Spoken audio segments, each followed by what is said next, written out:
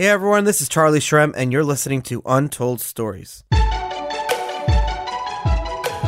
This is a show where we dive deep into the lives and personal histories of some of crypto's most influential leaders and find out how the crypto movement truly came to be. Let's dive in. Today I had on the show JP Theriault, who is the Chief Executive Officer of Uphold. Uphold is a crazy company that's done like $6 billion in volume over the past few years, serving like 180 countries, 23 currencies. They're like the company that creates all the infrastructure behind the infrastructure of crypto that you know today. But he has a crazy story because he grew up in Argentina in the 60s during a lot of the crazy hyperinflation days, and that really pushed him to get into Bitcoin and to crypto. He's also the co-founder of a beef company and is involved in high-end organic agriculture, cattle production, land investment, and really like sustainable agriculture and growth. And we spent like the first 10, 15 minutes of the show talking about beef and land and then transitioning into crypto. It was really a great show. Talk to you guys right in a minute. This episode of Untold Stories is sponsored by Coin Gaming. Stick around for more info about them later in the episode. Untold Stories would not be here without the amazing media company Blockworks Group. Last year, we set out to build this show from the ground up together. They're a media company with over 20 podcasts, and for access to all their premier webinars and other amazing shows that they produce in their network, check them out at blockworksgroup.io. That's blockworksgroup.io, and I promise you will not be disappointed. I'm here today with JP. JP, well, first, how do I pronounce your last name the right way? Theriault. Say it again? Theriault. Theriault. Perfect. JP Theriault. Awesome. No, welcome to the show. Theriault with the T. But yes. JP Theriault. Awesome. There you go. Perfect.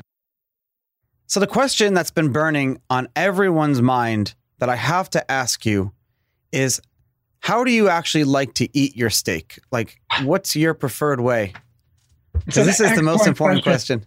It's really one of the great questions because I'll offend most of the United States of America in my answer. No. And it's been an argument I've had with American buddies forever. But I think I can give the rationale behind why the American point of view is the incorrect point of view, right? So Americans like it super raw, right? Like but that's not me either. Yeah. Well, as an Australian put it in a vulgar way, said, just cut off its horns and wipe its ass, mate, right? So that's the what a lot of people figure is a good way to eat steak. So having actually been in the meat business and lived in Argentina and Uruguay for most of my life, the argument is this. If I serve you raw, the best, 2-year-old Angus in creation and a really crappy piece of, dairy cow meat over here, and they're both raw, your ability to tell the difference is very limited. However, if you cook it perfectly, salt it perfectly, one of them is going to turn into shoe leather and the other is going to remain, the platonic ideal of what beef is supposed to taste like. So that's where good beef holds up. And so the answer to your question is there's a term in Spanish called a punto, which means the point, and it's roughly between medium and well done. Oh my God, that's exactly where I like to eat my steak. So I'm the same way. I like to eat it. I love how we're talking. You're the CEO of Uphold, or we should be talking about crypto. We're going to talk about crypto, but there's this huge overlap of beef, of meat, like carnivores and crypto. It's like carnivores and crypto. I don't know. It's like I've been in, how many steak dinners have I been invited to over the years? But I think you're right. Like medium plus, but there's more of like a temperature of what it looks like inside. You're going to offend more Americans. I'm going to offend Americans by saying this, but Argentinian beef is the best beef in the world. Well, maybe you're going to say Uruguay, beef from Uruguay is, but it's similar. Yeah, I think the idea is no purple. It can have a little, pink or red, but absolutely no purple, right, in the middle. And obviously, grass-fed beef is real beef, and unfortunately, I think in the States, a lot of it comes out of a feedlot. When an Argentine goes to the States and goes to one of those fancy steakhouses and tries one of these, butter tender steaks. To him, it tastes like pork. It's like, ooh, I can taste the corn in this, right? That's not what beef is supposed to taste like. So I mean, you got your start. You have a crazy story. I want to hear everything.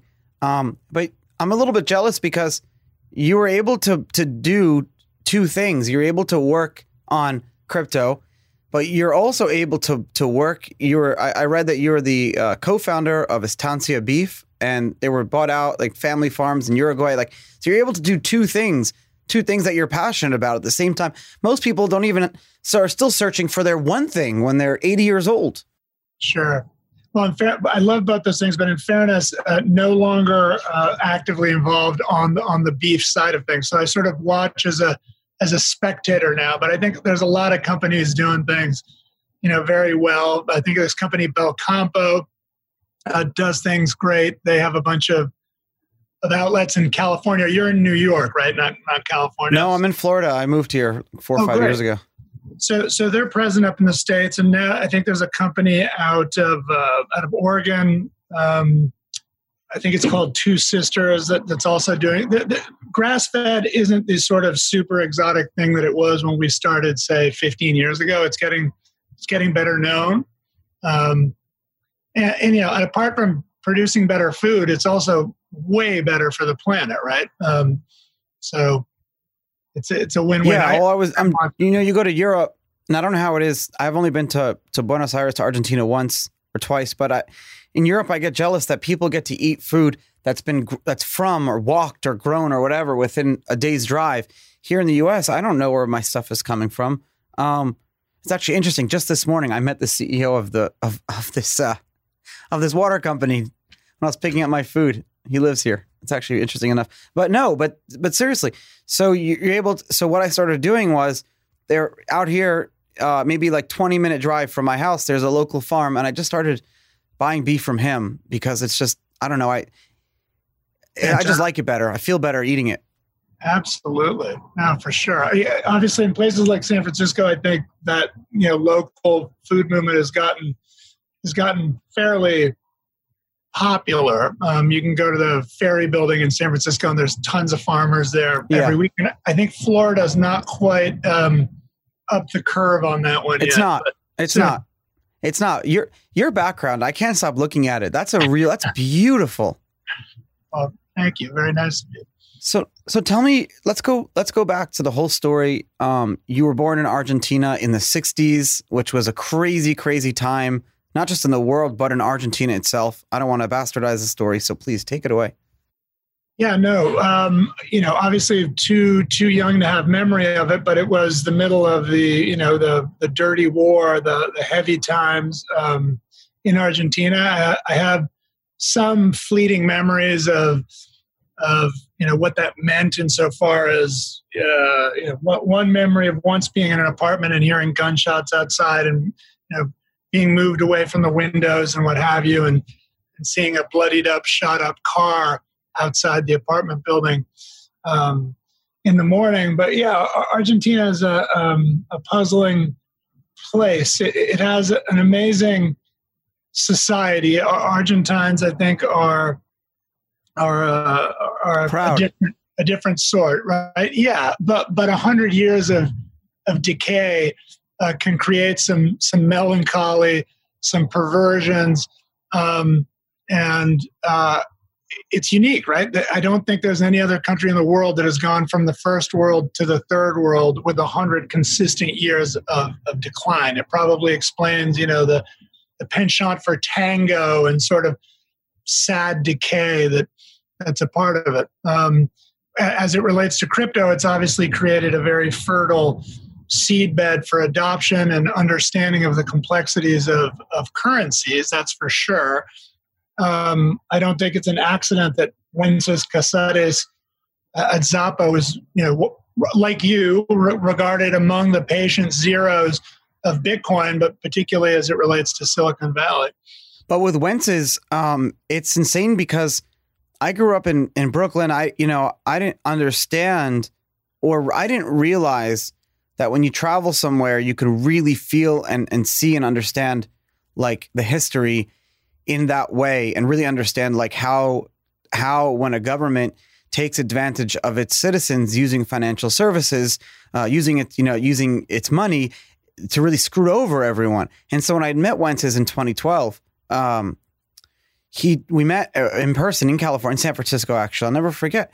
And we just started talking. And I remember saying to my partner, I said, wow, this guy is just insane. I mean, his story is crazy. He's so bullish on Bitcoin, and no one is more bullish on Bitcoin than me. Like I was the kid running around like with his head, Bitcoin crazy. And here is a guy who owns a bank or whatever, who's more bullish on Bitcoin than me. So that definitely pushed hard.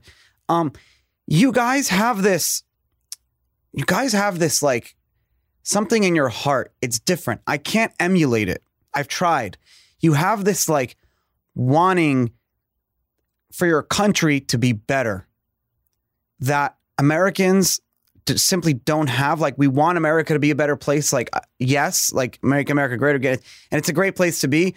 But I guess you're right. 100 years of decay has created this like melancholy for wanting of more. So why haven't we seen a bigger explosion in growth in South America and Latin America with crypto? Or I guess we have, but maybe I just don't hear about it as much. Well, no, I think, look, from Uphold's perspective, we our number one country is the United States, but that's because Americans have a lot of purchasing power. Our number two country is Venezuela, and can we talk about that? Yeah, fastest growing is Colombia. Adoption is huge in Argentina, and I think it's sort of blending the two things: A, adoption of crypto, and B, why are Argentines, say, more impassioned about improving their country? It's because there's a lot more to improve. In other words, I think Americans have gotten used to so many conveniences and things functioning relatively well, at least until recently. Yeah, relatively being the key word. Relatively, but one is amused, not being American, saying, Jesus, they're getting worked up about that. Yeah. Right? In Argentina, that's like a daily occurrence, right? So I think people in Argentina have a very, very thick skin insofar as the insults that its government can throw at their daily lives. And it's just kind of like, there's an expression in Spanish like, y bueno, like, oh, well, another giant bag of shit. Whereas in the States, people, have a much thinner skin about that type of stuff. So I want to ask you a question that's a little bit not controversial, but we both agree on something, in that you almost like when you put yourself in that position, or you're from that place, or you grew up there, or your friends and family, you feel the plight. The question is, like, I remember early on, a lot of people were saying that it was kind of brought down to like the future of crypto. It's like end the Federal Reserve, or the other camp was like, no, let's transcend the Federal Reserve. So build better services, voluntary services that people will. That's the camp that I fall into. But yep. I understand why you would almost need for the financial services infrastructure to be broken for adoption to really like be stimulated. Do you think that's the case? No, I think that I think that there's a free market solution, right? And to the extent there's a lot of overlap between the hardcore libertarians and crypto, it would be weird for the libertarians to not be in favor of things resolving themselves. I don't think they need any forceful action. I think the best descriptor in a very macro sense of what's going on and why things will change is the notion that the great monetary experiment that we've been living in since 1971 is getting a little threadbare. And I read an excellent argument that the only reason it has worked for 50 years, i.e. going off the gold standard and allowing central banks to pull levers to keep things roughly in equilibrium, is because of 50 years of Chinese labor arbitrage that has essentially taken the edge off of inflationary pressures. That's now coming to an end. Makes sense. That's coming to an end, and now it's like an airplane where the controls don't work. Quantitative easing, negative rates. Clearly, there's no sort of something control. Has to give. Well, so what type of scenarios do you think like our financial services world, their financial world, or our world will look like in 5 years? Like, I know it's fun to say that, we won't be on the dollar standard anymore, and we can talk like all these libertarian dreams, but realistically speaking, like, we need to build a better financial world, but the powers that be are just not going to let theirs go to the wayside. I think it's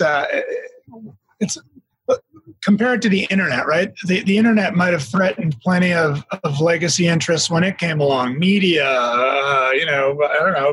certain elements of government. In Argentina, when I was a kid, going back to Argentina, they used to listen, if you wanted to call the States, you had to call an operator and somebody would connect you, and they were probably listening to everything, right? And yeah, of course they were.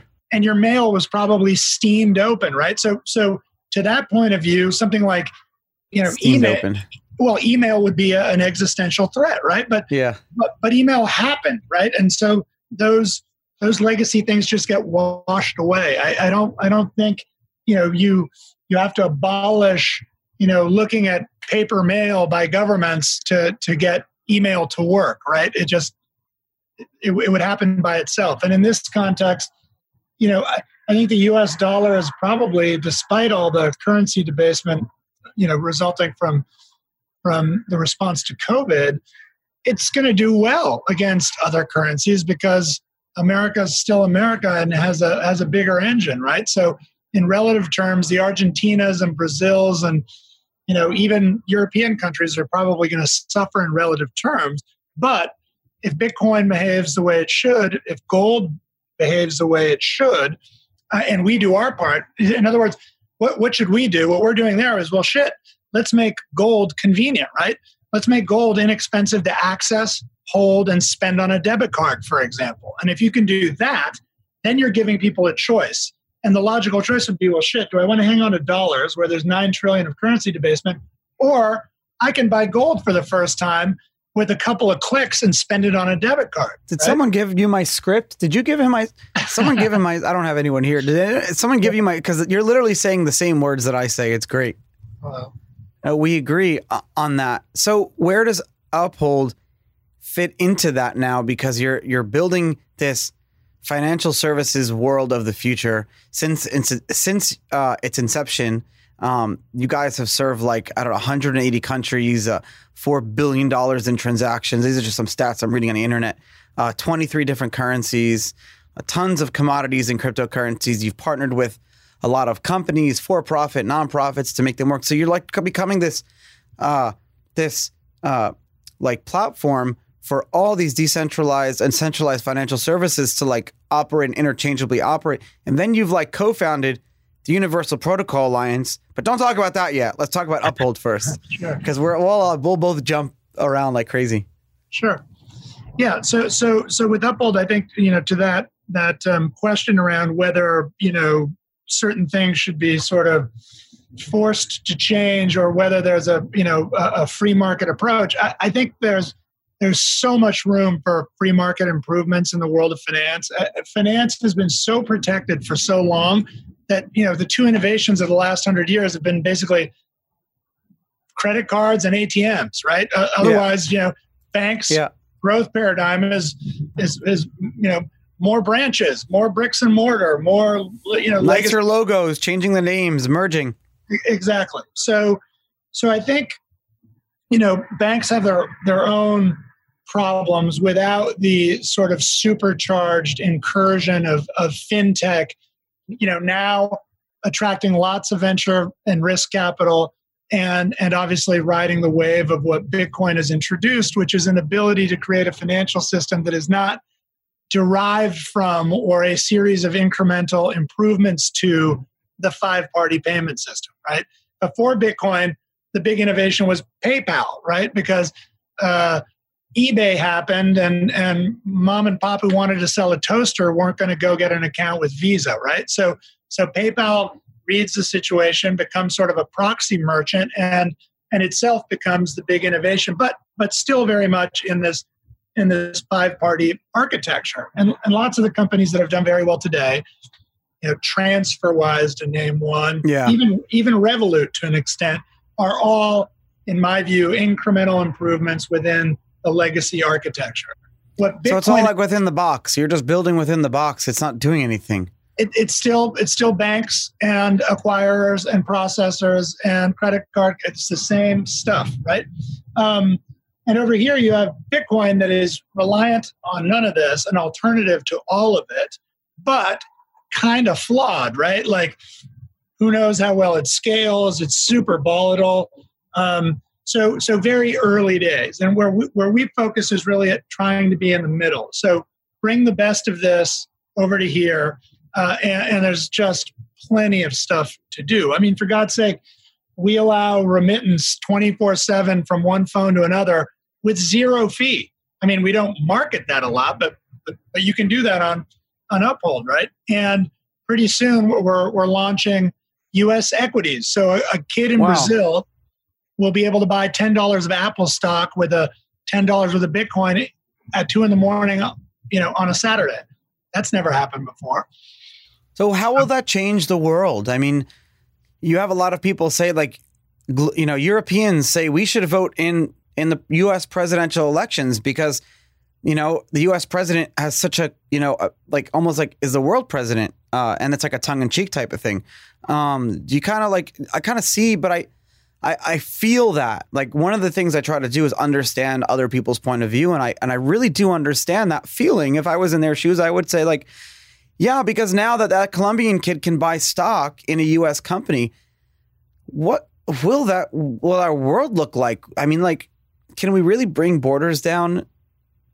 Well, I don't know that it needs to be freighted with that kind of, ambition right at the beginning. I think. Sorry, I know I jumped 10 steps ahead. The judge told me I'd do that too. Well, but where you can't go wrong is providing first-time access to stuff that has basically been the privileged domain of super rich Americans and Europeans, right? So I got to write that down. Well, where do rich people put their money? They don't put it in a lottery ticket or the stuff available at the mall. They buy shares in the U.S. equities market. They put it into venture capital, into private equity, into real estate.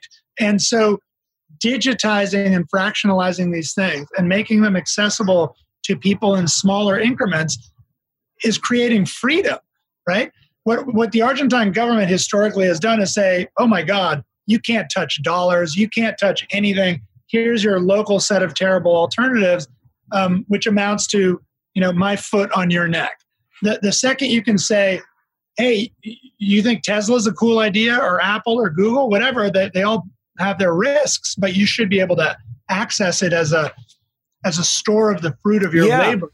Well, now it's like someone said, a rich guy told me once that rich people own things, and that's the difference. But up until now, owning things is impossible. Like, even buying a single family apartment that you can then rent out to someone. I mean, that costs money. It's a lot of money. But now with crypto, like, you can go right now on any of these sites and you can buy fractional ownership at $10 worth of an apartment that's bringing in rent of 13% cash, perfect example. A month, a year or whatever. So what did you say? That you had a great quote. You said crypto is bringing this first time experience. Sorry, you said that crypto is giving what typically what you can democratize investment by creating first time access to what has been the privileged and elite. Yeah, the privileged domain of rich people. I really want to push at that a little bit because that's not talked about enough. Like how else is Uphold, and how else are you doing this, and how else is our community doing this too? Not just with being able to buy stocks, but like how can we further create more like global equality using cryptocurrency? Like your example was one of them. Perfect. Are there other ways that we can do that? I think about this all the time. Yes, access is one of them. The other is removing massive amounts of cost and inefficiency from the system. So I'll give you an example there. We work very closely with a company called Global ID that wants to create portable self-sovereign identity, right? So if you look at the amount of money we spend putting That's the people dream, through, though. Well, what it means is the amount of money an Uphold will spend putting somebody through OFAC, KYC, AML, again and again, it's millions and millions of dollars, right? And if you, Charlie, came to us and opened an account, we'd spend all that money. And then you'd go to Coinbase and they'd spend all that money, and Morgan Stanley and they'd spend all that money, and so on and so forth. If you had a digital identity to which you could add attestation. So I'm over 21, I'm an accredited investor, here's my driver's license, whatever. It's all held in a vault, right? And if you want to set up an account with something like Uphold, it takes 2 seconds. And we just take data that's already there, held in a singular place. And instead of your PII being scattered all over the place where hackers can take it from one company or 100 others, it's in one more secure place, and you can move it around as you wish. That would take billions of dollars of cost out of the system. All that money would accrue to people's benefit, right? That's one example. I mean, there's tons of them. There's no question that crypto and gaming have gone hand in hand since the early days of Bitcoin when it first launched. And in fact, that's what really drove mass adoption. Companies like BitCasino, which is the first ever licensed Bitcoin casino, and brands like sportsbet.io. I mean, it's the reason people are using crypto and Bitcoin today. Fun, fast, and fair. When you're using blockchain-based gaming, make sure you require that they are fair, because there's no reason that they shouldn't be transparent, because everything can be seen on the blockchain. CoinGaming is so cool. It's an ecosystem of brands, products, and people that are serious not just about shaking up the gaming industry, but also the crypto industry. These guys have been around since the early days of Bitcoin. The CEO of CoinGaming used to actually mine for Bitcoin and use the Bitcoin miner to heat his home in Estonia. I mean, those go down to like negative 25 degrees. So if you're cool about driving crypto awareness together, if you got a question or you just want to connect with their team of like dreamers and doers, the whole community, make sure you check them out. CoinGaming.io, play some of their games, sportsbet.io, or BitCasino. Fun, fast, and fair. I'm Charlie Shrem. I'll talk to you guys right in a minute. There's so many examples, and it's like almost like heartwarming to constantly be thinking about them. In Uruguay and Argentina, I'm just curious, like what is your version of a libertarian? Like our libertarian or like crypto anarcho-capitalist is like very kind of like right-wing fringe. Yeah. And you look at like in England, their conservative is like what our liberal would be, know? How does that play out? How does that shake out in Latin America? I'm just more curious. Sure. So, I mean, are people more like conservative? Well, no, I think, libertarians, it's odd, right? Because I think a lot of my own sensibilities might be described as possibly libertarian, but at the same time, I regard libertarians as generally totally wacko, right? Someone said libertarians. It's funny. I don't use. Someone said libertarians are people that are born on third and think they hit a triple or something like that. It's a great. That's a good way to put it. But I was born into a middle class white family, so I can't go Jewish I can't complain either, So yeah, I think so you'll find those personalities in Argentina and Uruguay just like you would anywhere else. I don't know in what density. It's interesting that one is now president of Brazil, right? That's not too far away. But your president, what's he up to? Your former president of Uruguay, he was awesome. The guy who lived on the farm or whatever. Oh yeah, well he was a good man, and that's really the difference between Uruguay and Argentina. Is Uruguay is I think the oldest running democracy in Latin America. There's civil political debate. There's a right and a left like everywhere else, but both of them are very. I guess they share an interest in keeping the country on rails, right? So they don't. It's like it's a throwback. There's respect and some degree of integrity in the process. And even though the left just gave up to the right here, it was all done in an incredibly civil way. So Uruguay is just a refreshing, wonderful little place. Argentina, on the other hand, is a total shit show and has been, like we were talking about, since the days of Perón and probably before. essentially it's either been the military or the Peronistas. One is worse than the other. And people would say, well, the radicals ran it with Alfonsín. No, he didn't. Alfonsín got elected as a radical, and he ate 6 or 7 general strikes where the country's just shut down. How are you supposed to run a country when, they'll shut down the airports and the highways, right? It's pretty difficult. So I don't know what will fix Argentina other than a brutal collision with rock bottom. I would have thought that had happened, but it just keeps getting worse and worse and worse.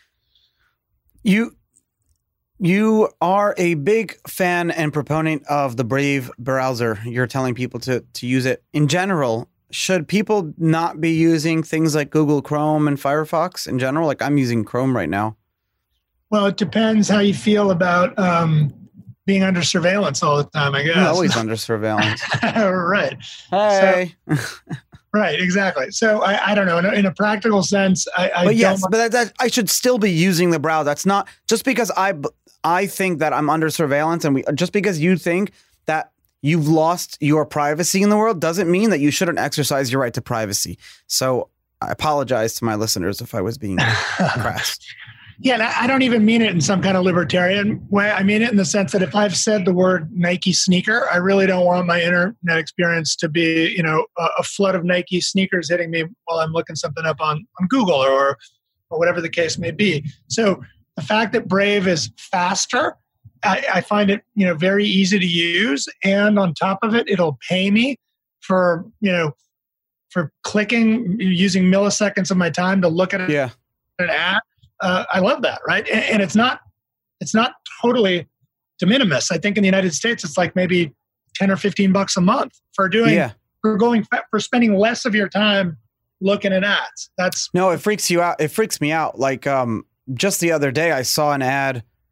I have a medical condition that I should take medications for, but I don't because my physical body, I think I can overcome it myself, but that's my choice. But anyways, I see ads for the medications for this all over Facebook. No one knows, you know what I mean? So I'm trying to figure out why do I see ads for this? It's not like, it's like, hey, Charlie, your medication delivered tomorrow. It's like, we've already post-diagnosis, not like, hey, you may have this disease or whatever. I'm like, oh my God. Wow. It's insane. Yeah. So, yeah. But then why? But okay, so let's use me as a bad example. If I see that, and that is the most invasive thing, you almost feel like you're you almost feel like you have to go in the corner for a second and have a cry, you know? But so then why am I okay with that? Why as humans, why are we okay with that? Why are we? Why don't we care more? I think we're unaware of it. We're unaware of it. And I think maybe the bigger abuses are over in the realm of Facebook, which go beyond just, doing it for the purposes of selling you things. I don't know if you read Zucked, but I found it pretty interesting, right? That what they've measured is that if, they'll create these filter bubbles, these groups, there's always plants that aren't genuine. And they've measured, they know that if they piss you off, they'll get more engagement from you than showing you kittens. Yeah, they're trolls. Kittens and babies, right? Well, they just want a certain type of reaction and your attention. And so being understood and manipulated in that way, I think is more upsetting than being shopped sneakers or medicine all the time. But I think both are annoying, and particularly if they're slowing down my internet experience. But I find the latter more evil, right? Withholding likes or understanding that at this time of the day, people get melancholy and start, engaging with social media more. And so need to have their string pulled a little harder. I find so many companies have tried, and I've personally invested and lost money in companies to do this too, that have tried building out these platforms to instead of, going back to my example, instead of the ad just showing, it's like, hey, Charlie, we want to give this data about you to this company for $10. You get half of it. Would you accept? You know what I mean? Right. If that was my choice, maybe some things I would say yes, some things I would say no. That's like the dream, right? it's like where we own and control our data. It's like own your data. I have a necklace, the ownyourDataFoundation.org. We don't own our data. I don't even this data right now. Like I own this show. Facebook and YouTube and Zoom is making more money off this show than I will ever make. Interesting. Yeah. So where the world is, my friend. Well, but I think this whole Web3 thing is big, changing. It's a move in the right direction. I think Brave is a real pioneer. The fact that its product is so usable, you don't have to be a technophile to enjoy it, right? It's just everybody enjoys a faster, more ad-free experience, right? Yeah. So let's go back to Uphold for a second. Give us some stats and demographics. What are your biggest routes? Trading pairs? What are people? Because so Uphold is one of those companies that I put into the category like Paxful and other ones. I don't put you in the Coinbase category only because. Okay, this is weird, but I look at some of these like companies where you can buy and sell Bitcoin and crypto for more like speculative reasons. I put those into one category, and then I look at the companies that are where their volume comes from. Like Paxful, their biggest volume is China to Nigeria remittance. So I don't put them in the same category as like the Coinbases. Does that kind of make sense? I don't have words for it, but you're in a different bucket. You're in the bucket of your infrastructure for people that are using crypto because they need to use crypto, not because they're just speculating. Well put. Absolutely. Can you expand on that? Yeah. So the sort of thumbnail stats are we're at about 2.5 million users. We're gaining about 10,000 users a day, which is a big uptick from what we were gaining in November. In November, we were gaining maybe 1,500 users a day. So I do think that as bizarre and tragic in many senses that COVID has been for many, for fintech and electronic payments and crypto, it's obviously been a fairly remarkable. Yeah, it definitely has been tailwind. Yep. No, I have nothing to say. Sorry. So 2.5 million users, gaining about 10 a day. You were reading an older stat earlier. I think we're at around 6.5 billion in historical transactions. We are launching again fractional U.S. equities next week, which is very exciting outside the United States. We have created this phenomenal gold product, and actually, you're getting a bit of a scoop here because we haven't announced it yet. But for us, it's the world's best gold product for 3 reasons. It's government guaranteed. It has 0 custody cost. It's physically deliverable if people want that. But most importantly, it's spendable on our debit card. So that's pretty cool. Don't think that exists. Wait, so tell me how this works. So I can buy gold on Uphold. Yep. And I can spend the gold on your debit card.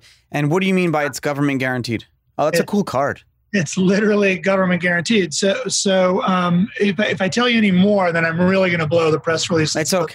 Well, I won't. I can release this at a later date too. No. But yes, it's like FDIC insurance, but on your gold holdings with this government. It's not the U.S. government. It's another government, but it's not not a tiny government either. So pretty soon, you'll be able to have a sort of all-in-one wallet where you can spend or send or move between gold and Bitcoin and dollars and euros. And, eventually we'll do a deal with your friend that's fractionalizing apartments in New York. That's a great product. And the idea is just to add and add and add and add and make it all convenient, fractionalized. I almost want to do it for as a test case because I have 2 vacation rentals here down the road, and they just bring in a little bit of income every month, but they do pretty well. We remodeled them 13%. We'll get 12%.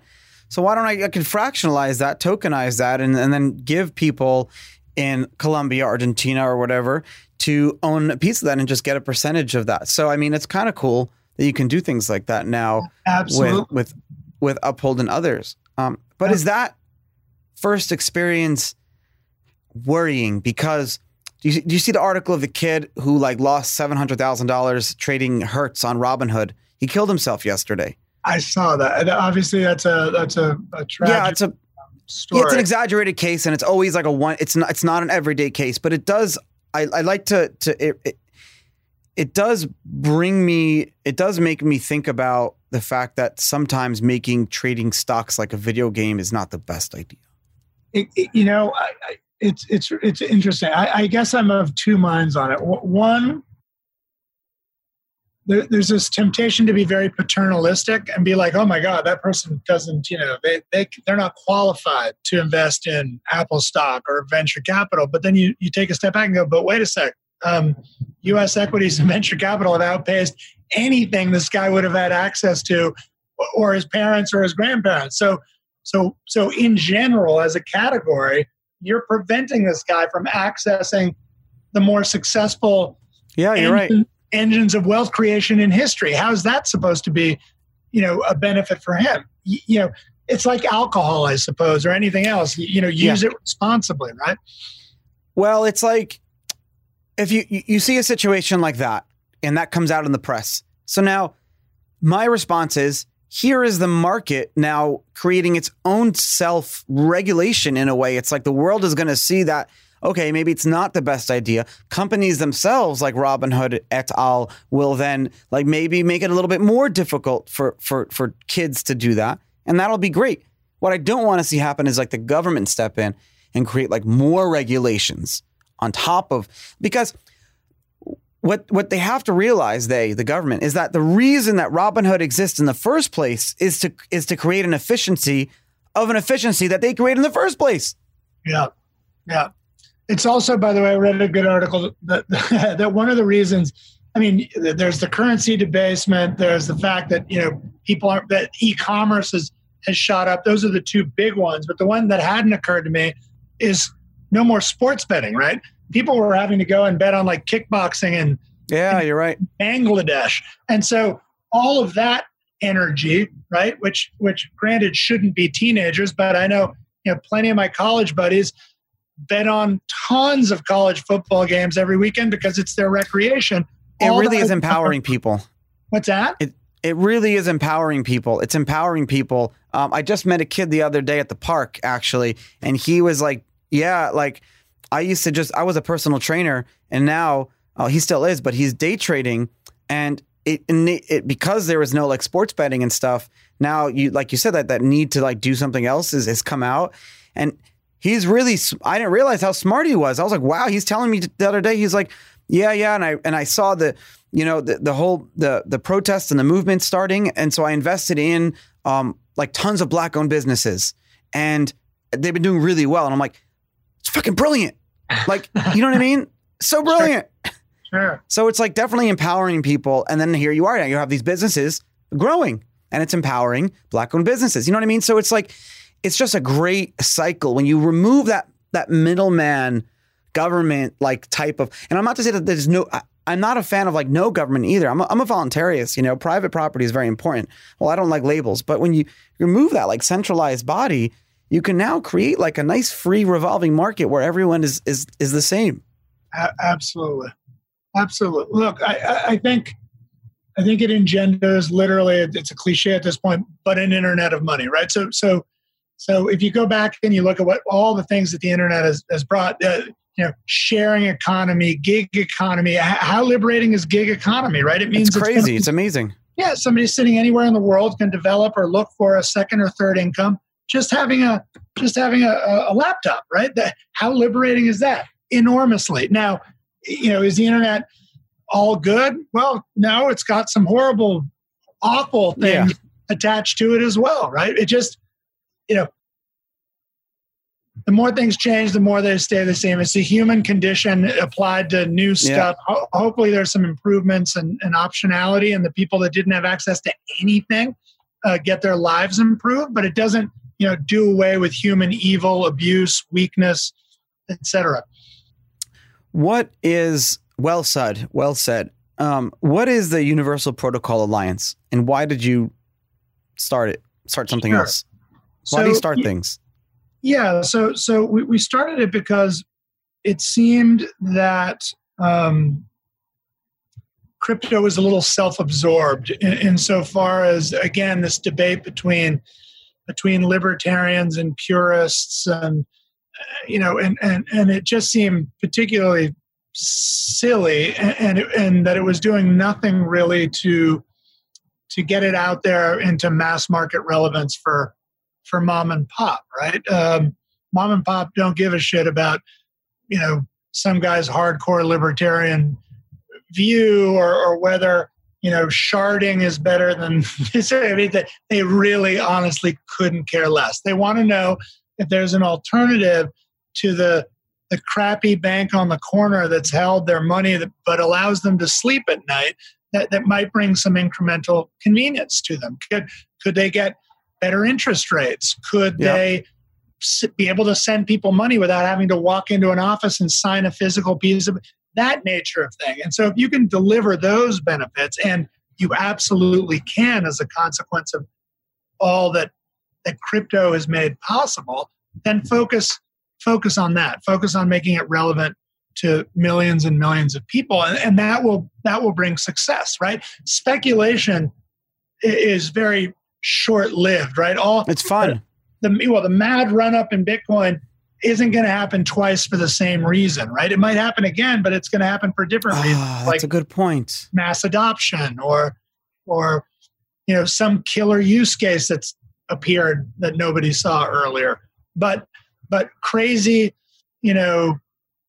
frenetic. What if the price of Bitcoin just never? What if the market cap of crypto just never like explodes or goes down? It's like a consistent accumulation, growth, like forever. Will it get boring now, or will it become a long-term safe haven asset like gold? So I have a theory about that. And it's related to what we were saying about this 50-year monetary experiment getting very thin, right? So and the libertarians will love this, but there's Hayek's theory of denationalized currency, right? And I think it's all premature to think that ever could have existed previously with the central banking model being as functional as it's been for the greater part of the last 50 years. But now again, where you have negative interest rates and the old levers aren't working anymore, I compare that to something like Brave and BAT, right? So how many users of the Brave ecosystem are there now? Well, shit, there's 16 million monthly active users. All wow. Right. Well, that's bigger than a country. That's bigger than Ireland. It's bigger than Uruguay. It's bigger than a lot of countries and countries that have their own coin, right? So you have something that starts to take on sovereign-like dimension, and it's two-way flow. People need to buy this thing to participate in this triangle between advertisers and publishers and users of the internet, and people have to sell it because they need to sell it to get pounds to pay their rent or their employees or their taxes. So you start to get a two-way flow, but unlike the currency of Uruguay and Ireland, there's no printing press. There's only a fixed number of BAT forever. And so now you start to think, well, shit, that starts to look like a denationalized currency in the Hayek sense, right? So at any rate, people aren't going to buy it because they think it's going to moon. They're going to buy it because they think it'll do relatively better than the euro. Everything else. Right. There's no unions. There's no political compromise. There's no inflation. Therefore, there's no devaluation. And it starts to take on the dimension. You're making me very bullish on Bitcoin right now. Well, but I see Bitcoin's different. To me, Bitcoin is crypto. Yeah, it's digital gold, right? Bitcoin has a different purpose, which is I have Bitcoin. I don't want to spend it. I think it's going to be worth $20,000 or $50,000 in a few years. It's a speculation. I think it'll perform like gold over time. It's not transactional. I don't think it needs to be transactional. It's found a different part of the market. I think ecosystems like Brave are likely to spawn the denationalized currencies of the future. Huge ecosystems with lots of users where there's two-way flow, and people aren't either hanging on to it for speculative moonshots, and they're not compelled to get rid of it right away because it's inflationary. So it's in like a Goldilocks zone, right? Yeah. And so then, like, how do we make that transition from not the narrative, but like, you have to know, you agree that that we all play on that moon narrative a lot, but maybe it's not serving us right. Maybe it's not the best thing that we should be doing. And then so slowly the transition will move away from moon to like, hey, here's a great denationalized currency that is a digital gold, has all the properties, doesn't, no political compromise, like you said. If that's the message and that's the narrative. I almost feel like that's kind of what I've been saying for the past 10 years. I don't like telling people to buy Bitcoin because it's going to explode. And I say there's never a bad time. There's never a bad time to buy Bitcoin or crypto in general, because down the road, it'll do better than everything else. It's simple. I mean, plenty won't, right? Plenty are complete. Yeah, of course. But there are a few that are very good. It's a risk that I'm willing, and I think people are willing to take. But JP, thank you so much for coming on the show today. And I'm really happy we're able to do this. But I was sad that we scheduled it because I wanted to do it live with you. But so I'll be down there soon and we'll do a part 2. So here's the invitation. You'll come down maybe like sometime between November and March when it's much warmer. Okay. And we'll do an asado with some gauchos. We'll eat, over some embers actually in the countryside. Oh my God. And it imbues. The whole experience will make the meat taste better than anything you've ever eaten. Just give me an ojo de bife and I'm good to go. There you go. Perfect. Thank you. Thank you, my friend. I'll talk to you soon. Wonderful. Hey, everyone. Thanks for listening. New episodes of Untold Stories are released every Tuesday and Thursday at 7 a.m. EST on untoldstories.com, Apple, Spotify, or wherever you get your podcast. Untold Stories is produced by Jason Yanowitz, Michael Ippolito, Reed Hannaford, and Riley Silbert of Blockworks Group. Our account executives are Gina DeFelice and Julie Muroff. Our content is written by Kathy Zolo, Ronnie Tishner, and Scott Offord. Special thanks to Wayne Dallaire from Jump Dog Audio Productions. And of course, I'm your host, Charlie Shrem. You can follow me on Twitter at Charlie Shrem to continue the conversation. Send me some messages, feedback, or anything you want to say. And remember, please give some love to my sponsors, and I'll see you next week. Remember, strength in numbers and information is power.